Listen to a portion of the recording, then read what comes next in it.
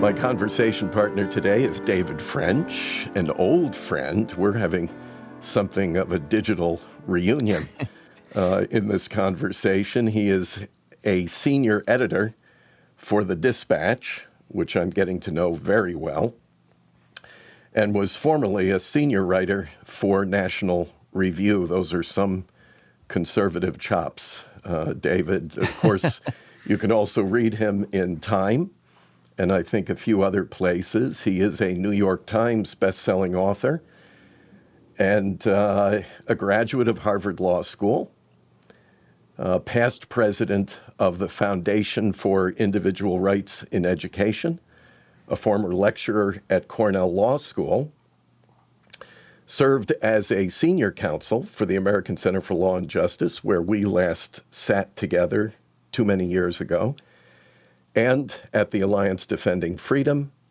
David is a former major in the United States Army Reserve. Thank you, sir, for your service.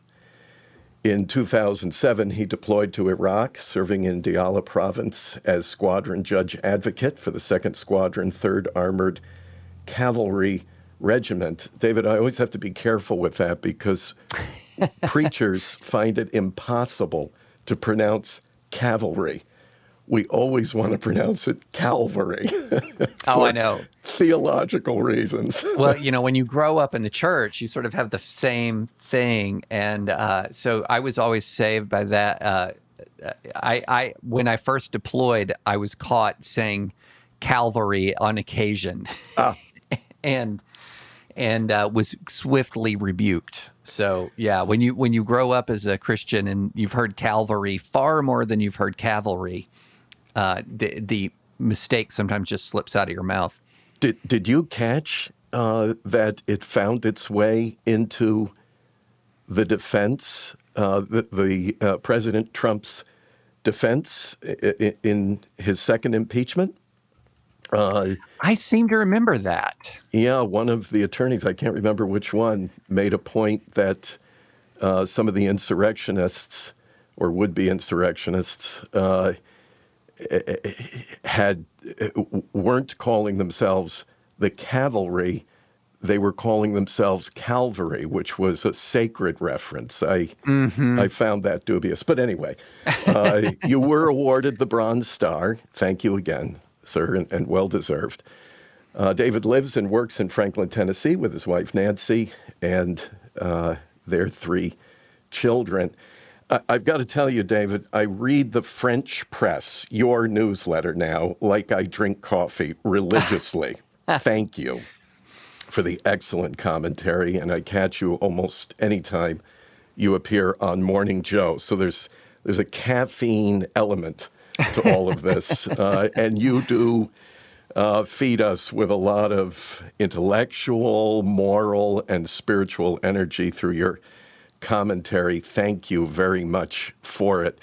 I know you fairly well, but our constellation of Bonhoefferites probably don't as well. Can you tell us a little bit more about yourself? And let's go right back ab initio. Start from the beginning. I was born in Opelika, Alabama, which for those who don't know Opelika, there's very few listeners who aren't intimately familiar with Opelika, Alabama. It is a small town right outside of, it's right by Auburn University. My parents were Auburn students. My dad was in grad school.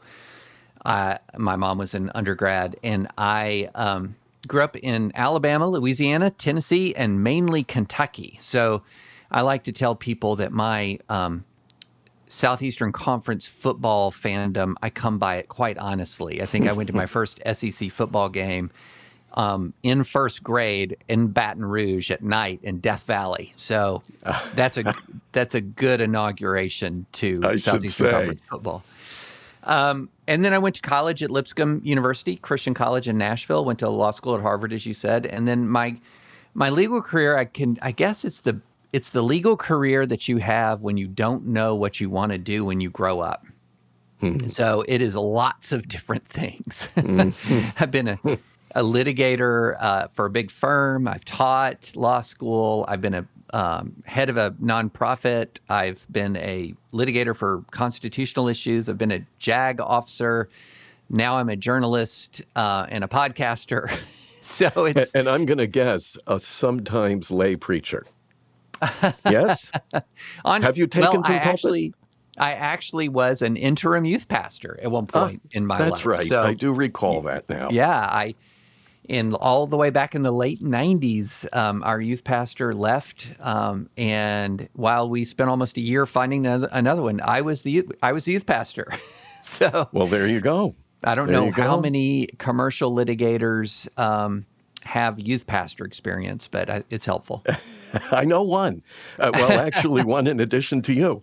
Oh, wow. And so I know one, but only one of the thousands of clerical colleagues that I've kept company with over the decades. But now, let me ask you about your spiritual, religious, cultural formation, because as I know you, your evangelical upbringing is not incidental to who you are. It's very much a part of who you are. Can you tell us about that dimension? Yeah, it's funny. When I was growing up, I used to be sort of embarrassed of my testimony, which was I had no testimony. I just always remember believing in Jesus. I grew up in a Christian family with a Christian extended family and a real legacy and a history of faith. And when you get a little older, like high school, college, people will say, especially in evangelical circles, what's your testimony? And a lot of people have some pretty stirring testimonies, whereas mine was, well, I literally don't remember a time where I didn't believe in Jesus. I don't remember a time in my life when I wasn't regularly in church. And I have since that time realized that not having the dramatic conversion story does not mean that you won't end up having a pretty dramatic life in other ways. But I grew up in the Churches of Christ. I guess the best way to describe it is for those who want to distinguish between the Churches of Christ and the United Church of Christ, which is the mainline denomination, is the a cappella Churches of Christ, relatively fundamentalist upbringing in a church centered mainly in the South, Tennessee, Alabama, Texas, Mississippi. You're going to see a lot of Churches of Christ. And after I graduated from college, I just really, I grew up really not agreeing with Church of Christ theology. And after I graduated from college, I kind of began a spiritual journey that has, as I always tell people, I was predestined to end up in the PCA, the Presbyterian Church of America. Yeah. I was predestined to be an Arminianist, but oh, well. Nice confession there, though. Right. The only Methodist evangelical I know who was predestined to be so didn't elect it. And I'm curious because, and again, we have folks who join us in this podcast who are informed on the church world and denominational distinctives and so on. You mentioned your formation was in the non-instrumental Church of Christ. Yes. So you didn't use instruments, which was super unfortunate because I cannot sing. Yeah, you were probably drowned out by a few good ones, though. Boy, yes, I've been I was. in a few of those settings where there's some outstanding vocalists.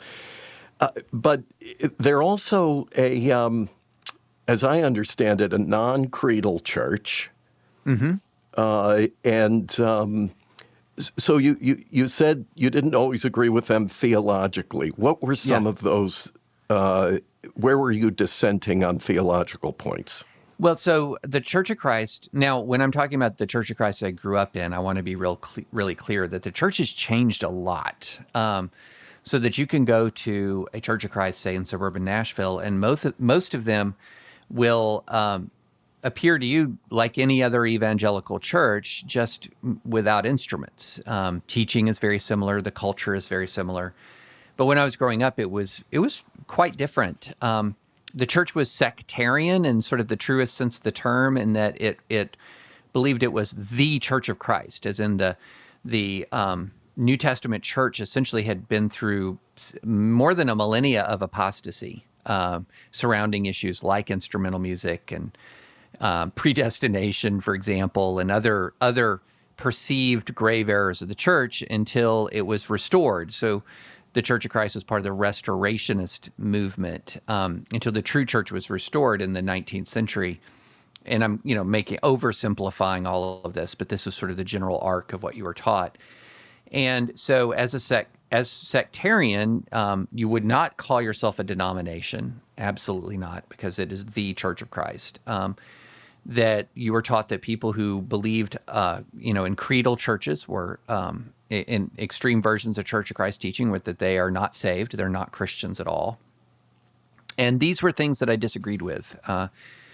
And so I'll never forget. Even as a young person. Oh, my goodness. Yeah, I was ornery. I remember the elders back in sixth grade, the elders gave each sixth grader a really very pretty Bible. And I remember reading it from cover to cover and having a lot of discontent after it. And after reading it, I guess the last thing you want the last person you want to hear from in life is a 12-year-old who thinks they figured things out. But I was discontent, and I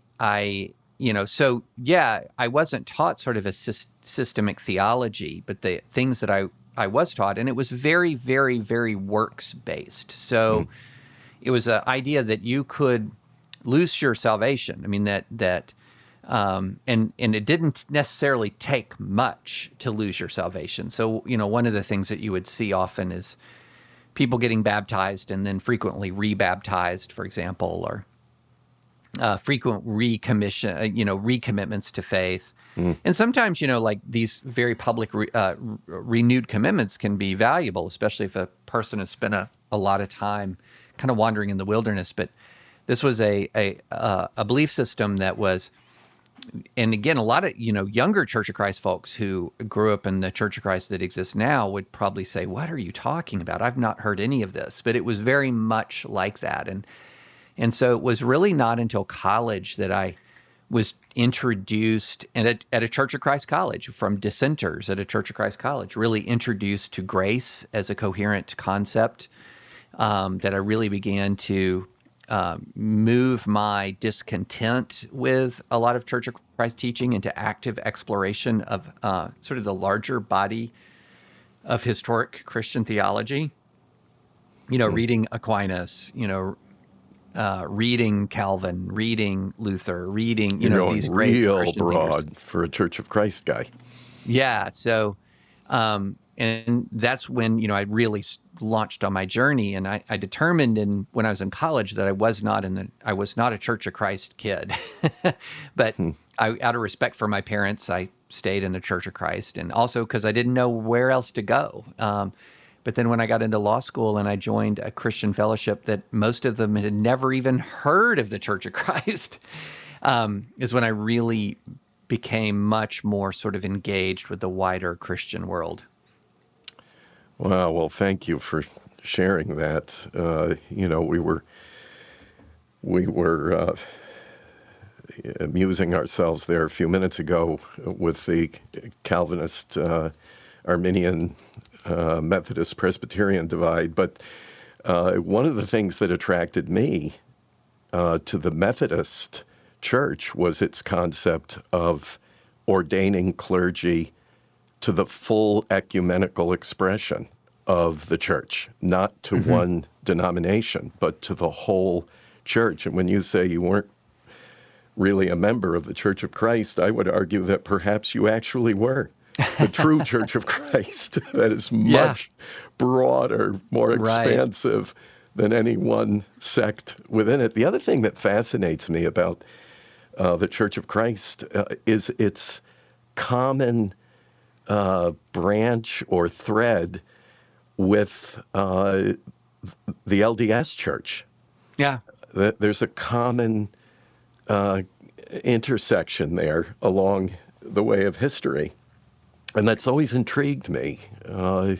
Don't say that out loud at a Church of Christ. Yeah, pardon me for saying so, but it's just an interesting observation that I've made. But we won't explore that here because No. We don't. We do want to get on to another subject, but I think you've established your bona fides here for exploring it because you probably know the crisis more closely than many because of your formation religiously, because of your place in the conservative universe, and because of your own intellectual rigor on this sort of thing, and that is the subject of Christian nationalism or religious nationalism generally. You've written about expressions of that in the Islamic world. It's certainly not unique to the Christian world by any means.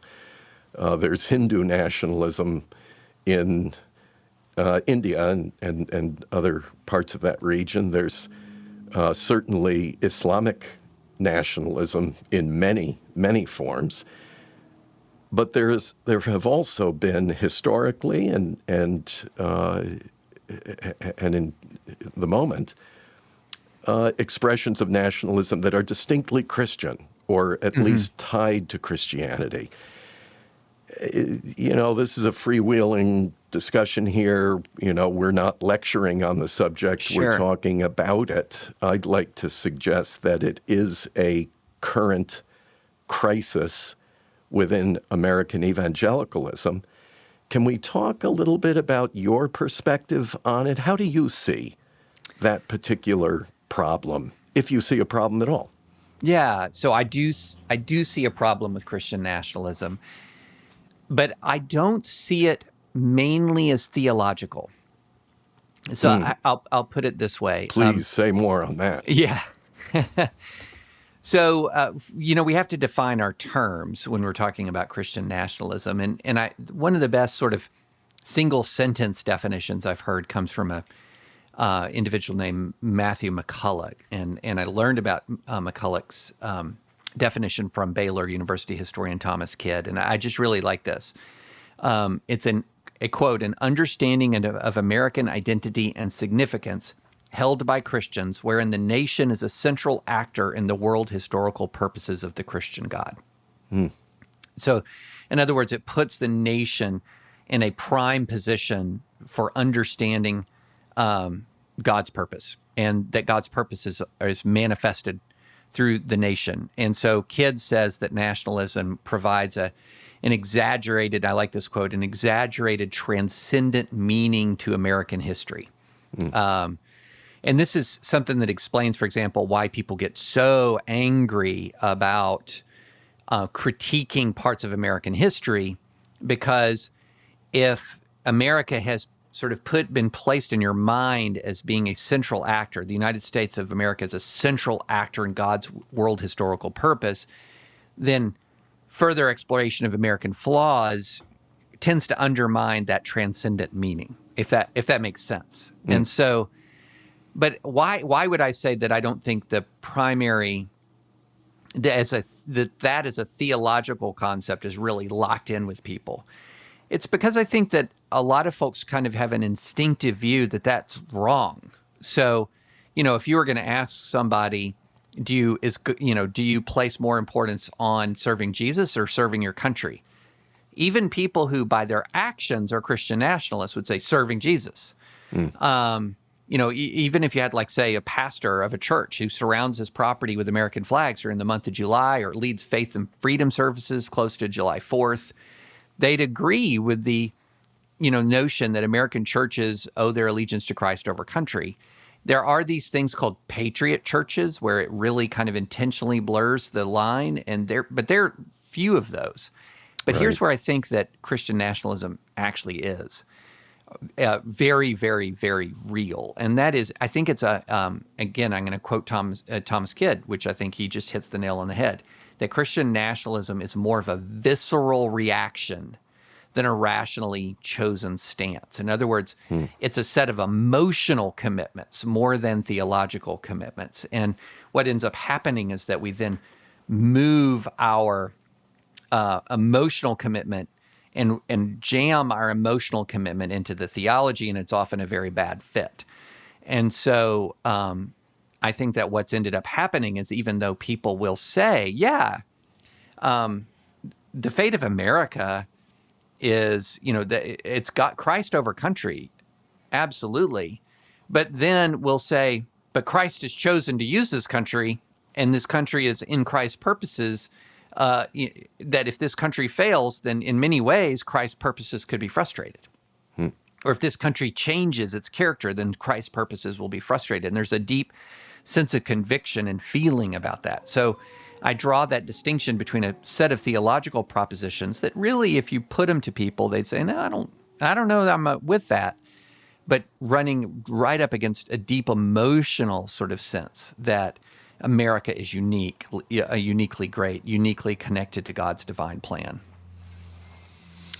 And, I'm going to remind the folks who are dropping in to listen to our conversation that you're listening not just to a military man here, and not just to a well-decorated military man, but to a military legal expert, former, or are you currently serving as a judge advocate?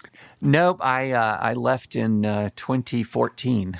Ah, okay. Well, enough time under your belt to establish you as an expert there. And so I don't think anyone would doubt your patriotism, although I find that when you raise questions like this, and I think this probably goes to your and Thomas Kidd's point here, which, by the way, thank you for drawing my attention to his treatment of this, because I read Kidd when I did my doctoral work, but I didn't come across this part of it. So thank you for that.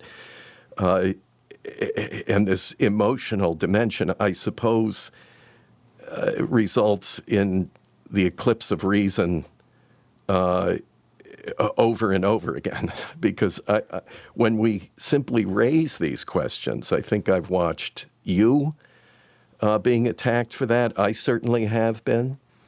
And the attacks are visceral.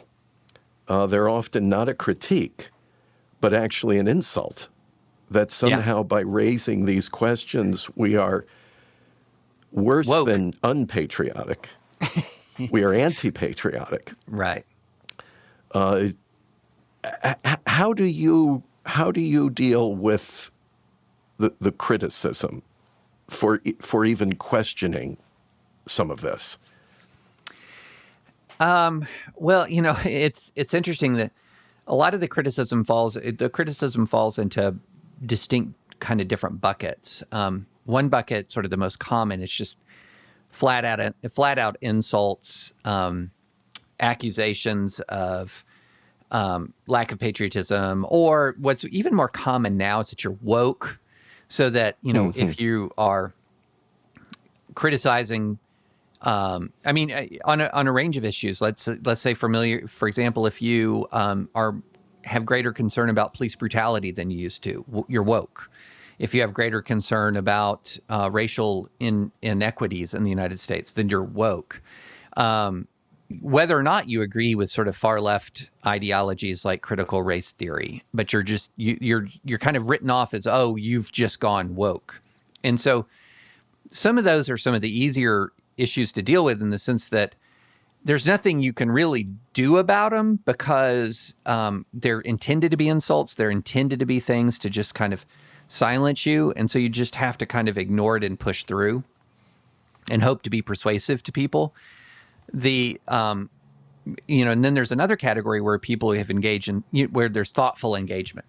And I welcome that. I love that. That's fantastic. In fact, it's through thoughtful engagement that I learn an awful lot. And so, there's just a difference between this thoughtful engagement for people who either want to persuade you or are open to being persuaded by you. I love that. This sort of avalanche of toxic insults and scorn on the internet. I won't say there's anything pleasant about it, but you kind of put that in a different category in your mind, and you realize that that's sort of a product of our really heavily polarized time. But you just got to keep plowing forward and keep speaking. And you know what? Sometimes some of the same people who used to be, sending invective your way actually change their mind. It does happen. It's not as if everybody's unpersuadable. So, but yeah, there's nothing pleasant about all that invective, but you just have to kind of understand the times in which we live. And you're an attorney, so I think attorneys have a better discipline in terms of making an argument than preachers do. We tend to be circular. I always have great admiration for litigators because I watch them lay out their linear argument all the way to its conclusion. I don't mean to catch you off guard here, and again, this is not a lecture, it's a conversation. But if you were to lay out an argument contrary to the kind of exaggerated patriot church theology that places the country you served at risk of your own life in this kind of exaggerated role in the divine scheme of things, what would basically be the trajectory of that argument for you? Well, so I think there's a lot of it depends on where is somebody coming from when they have this emotional connection. So sometimes people are coming into the argument about America's sort of divinely ordained greatness with a view of the country that is in a country in its past that is just flawed, just extremely flawed. And so one of the first things that you have to do to sort of like reset the conversation is you got to meet them where they are. It's, reset the understanding about this nation and its actions, which is not to say that this nation to then turn them into say, America's awful, America's terrible, America's awful. No, to understand like America has had has done some wonderful things and it's done some dreadful things. If you had to sort of sum up American history, it's sort of a battle between that spirit of 1619. 1619 is famously when the first slaves came to North American shores. In 1776, where we declared these really transcendent aspirational national values of protecting the unalienable rights of man. And we have gone back and forth, and sometimes we take 3 steps forward and 2 steps back, and then 4 steps forward and 5 steps back. And, we've made a lot of progress, but sort of this idea that says that, we're uniquely good. Uniquely good is something. And so what that does is it leads to a sense of panic. If someone thinks that the country is moving in a direction that they don't like, then there's this just incredible emotional response to this that's kind of unmoored from historical perspective. The other thing is, one of the things is you got to just go back and you got to talk about what is a godly, because we always set things up as binaries. Like you're either going to love this country or you're going to hate this country. And you either respect our founders or you hate our founders. And it just gets so back and forth into competing extremes. And so, one of the things you can do is say, okay, wait, what is a healthy patriotism? What does it look like? Let's walk through this. And I love the way that C.S. Lewis puts it in the book, The Four Loves, which centered around agape, the love of God, eros, sexual love, philos, philo, however you want to pronounce it, how to pronounce it, friendship. And then the last one, STORGE,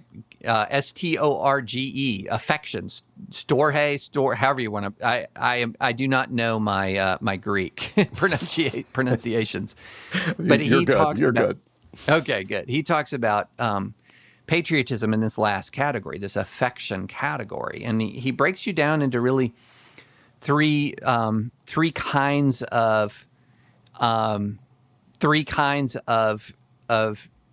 patriotisms, one of which is very, very healthy, and the other two are dangerous. And the healthy one is this love of home, this love of the place where he grew up, and I'm quoting from the Four Loves, a place where he grew up, or the places that have been our homes, that as the family offers us the first step beyond self-love, so love of this community, love of this home offers the first step beyond family selfishness.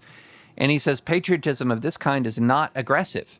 It asks to be let alone. It becomes militant only to protect what it loves. And the other thing that's really good about it is he says, if any mind which has a penny worth of imagination, it produces a good attitude towards foreigners. Because how can I love my home without coming to realize that other men no less rightly love theirs? And I love the way he puts it, because what he's talking about is there is this sort of natural sense of affection for your home and your national community that is healthy, that is good. It's a step out of selfishness. It's a step into selflessness. But then he goes on and he says there's a love of country that can lead to a particular attitude to our country's past, as he says. And he says the actual history of every country is full of shabby and even shameful doings. The heroic stories, if taken to be typical, can give a false impression of your country and are often themselves open to serious historical criticism. And then he says there's this most dangerous permutation, and see if this sounds familiar. He says, and it's a firm, prosaic belief that our own nation in sober fact has long been and still is markedly superior to all others. He says this belief can produce asses that kick and bite, and on the lunatic fringe, it can just shade off into popular racialism, which Christianity and science equally forbid. And so I think you can see how one of the things that you're doing is you're not telling people don't be patriotic. And you don't want to reject this sort of sense of patriotism, because there's a healthy part of that. But then what ends up happening is we go further and further and further into this sort of affection that becomes unhealthy, this affection that becomes a manifestation often even of arrogance. My mind is drawn to what our namesake, Dietrich Bonhoeffer, spoke about or offered as a thought, and that was that one's love of country could even take one to the point of praying for its defeat, as he did for Nazified Germany, because only in that could it actually survive. That it had been lost to the point where love for country required its death in order for it essentially to experience a resurrection and to return, to the community of nations in a salutary sense rather than in a malignant, toxic sense. So, supporting country, at least in Bonhoeffer's thinking, did not always mean defending it, without boundaries. Right. To no end. That there comes a time where you at least admit to your nation's faults so that it can be improved. And in that way, express your love for it. And the person who is nationalist and has wrapped their religious faith deep within their nationalism, it's not that they will never get to the point where they might acknowledge that truth, but they're going to be dragged kicking and screaming and might be the last people to get to that point. Because I don't think that, I've never heard somebody who says credibly, for example, if you're going back to the Bonhoeffer point, that, German patriots, if they were going to be patriots, they should have supported the Nazi regime. That's sort of like the world historic extreme example of when you don't support the regime, right? I mean, like that's sort of the paradigmatic example. But there's a lot of instances short of Nazism where you're going to have to become, and you must become a real critic of your nation's choices, and sometimes, of your nation's cultural trends and your nation's history. I wonder, David, do you happen to have Gerhard Kittel on your shelf? Dictionary of New Testament Theology by Kittel? I'm beginning to feel that this is a glaring omission. Well, nearly every evangelical minister, Bible teacher, and probably scholar, generally speaking, will have Kittel on his or her shelf. In my formation as an evangelical minister, from Bible college to doctoral work in the seminary, I went to Kittel. I was trained to go to Kittel. Right. And it was only very late in life, after age 50, after 35 years in ordained ministry, that I discovered that Gerhard Kittel was not only Adolf Hitler's kind of resident theologian that gave him the supposed theological rationale for genocide, but even after the collapse of the Nazi state, remained a faithful Nazi, feeling it was his patriotic duty, and died in prison following the war, imprisoned by the Allies, of course, and died committed to the vision that Adolf Hitler had laid out, because he felt it was his patriotic duty, and as a Christian, that was his obligation, was to remain a patriot. So, these are not exaggerated, fanciful notions here. Sure. They found their way into reality. I think, I don't want to overstate what happened on January the 6th, although it was appalling, it was repugnant, and it was, in my estimation anyway, extremely dangerous for the country. I wouldn't say it rises to the crisis of the Third Reich in Germany, but I do know some colleagues, fellow pastors that I've kept company with for decades, who are defending what happened on January the 6th at the Capitol because they cannot admit to being wrong. And that it seems to me that here lies a certain theological crisis in all of this.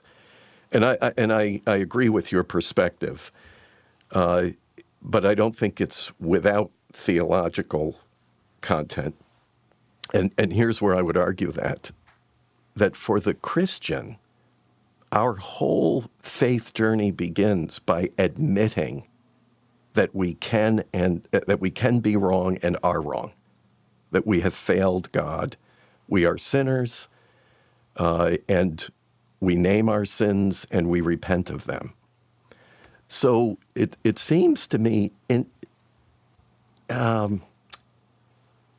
inconsistent if one calls himself or herself a Christian patriot, that he or she cannot admit that the thing to which we are wed or committed could be wrong.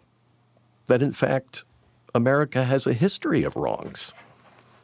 When you were in the field defending our country, was that any conflict for you to think, well, you're defending an imperfect nation? No, I don't think so. I've never had the view that military service in defense of a country depends upon, that military service in defense of a country depends upon you having sort of a view of your nation's perfection or even close to perfection. I think it's part of your citizenship in a nation, and it's a valuable part of citizenship in your community to serve. Now, that doesn't mean that you abandon all of your moral discernment and just blindly salute and follow orders. In fact, our military provides for conscientious objection. Our military actually provides for the ability to, for example, disobey unlawful orders, and provides for you to have an obligation to disobey unlawful orders. But I'm not a pacifist. And as a member of this community and somebody who's not a pacifist, I also don't think that Christians should necessarily benefit from the sacrifices of others and enjoy the blessings of liberty provided by the sacrifices of others while not participating in that sacrifice. So I never had much of a sense that there was a conflict between my faith and my enlistment in the military. I've never been all that convinced by arguments to that effect. Now, I do think pacifism, for example, has a long and honorable tradition in Christianity. I just disagree with it. Well, I would argue there are few voices that would argue that Bonhoeffer was a pacifist. I don't, right. Especially given his cooperation with the conspiracy to bring down the Hitler government. Absolutely. So I think you and he would have a lot of areas of agreement on that point. And I agree with you. And I applaud your service. And especially, you're not unique in the sense that you didn't need a fanciful view of a perfect nation in order to give so much in its defense. That's really been my experience with most military, folks who have served in uniform. They tend to have a very realistic appreciation for the country, and I admire that. And maybe they even have a better perspective than the average person, because you got to weigh all that stuff when you're making the decision that you made to don the uniform and put yourself in harm's way for the benefit of others. Well, man, I wish this conversation could go on forever. But I know you've got other things to do, including writing your next piece for French Press, which I can't wait for, as normally I'm scrolling through looking for it when it arrives.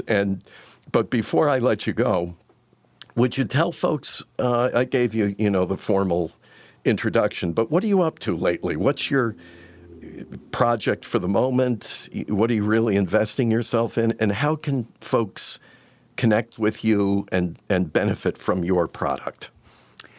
I am at the Dispatch, thedispatch.com. I have a newsletter called French Press, which you've been incredibly kind to talk about. It's just the right publication for this moment in time. Oh, well, thank you.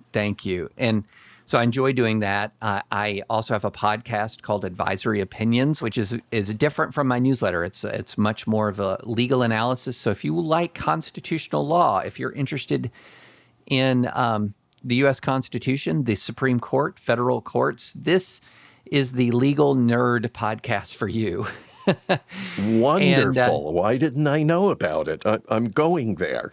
Oh, you must. And how do we find it? It's just Google Advisory Opinions podcast and my name, Okay. David French. And I have a marvelous co-host, Sarah Isger, and she's a former DOJ spokesperson and fellow Harvard Law grad, and has an infectious love for the law. And so, I really enjoy doing that podcast. And then you can follow me on Twitter at David A. French. Wonderful. Well, I can't get enough of you these days. I don't think the country can get enough of you. I certainly think the church, the people of God, will benefit from what you're serving up from the French Press and all the rest of it. Can't wait to check out the podcast.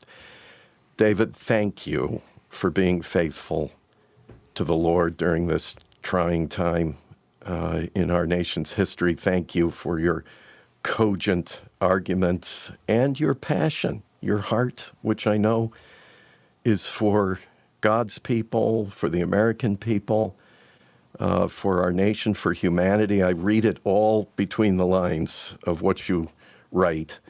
And in that way, you reflect. This is the highest compliment anyone in our universe can pay another. You are terribly Bonhoefferian. Oh, my goodness. Thank you, my friend. Well, I appreciate that, but that's I do not merit those words, but I appreciate you very much. Well, if not, you're getting awfully close. Any moment now, any moment now. David, thank you for sharing this time with the gang here at Shank Talks Bonhoeffer for the Bonhoeffer Institute on behalf of our governors. I thank you, and I hope it's not the last time we have the opportunity to chat. I would enjoy chatting again. Thank you, my friend. And folks, if you want to get more of David French and what he's serving up, just look for all the links in the text surrounding this podcast. They'll all be there for you. Thanks, David. Blessings to you, your family, and your work.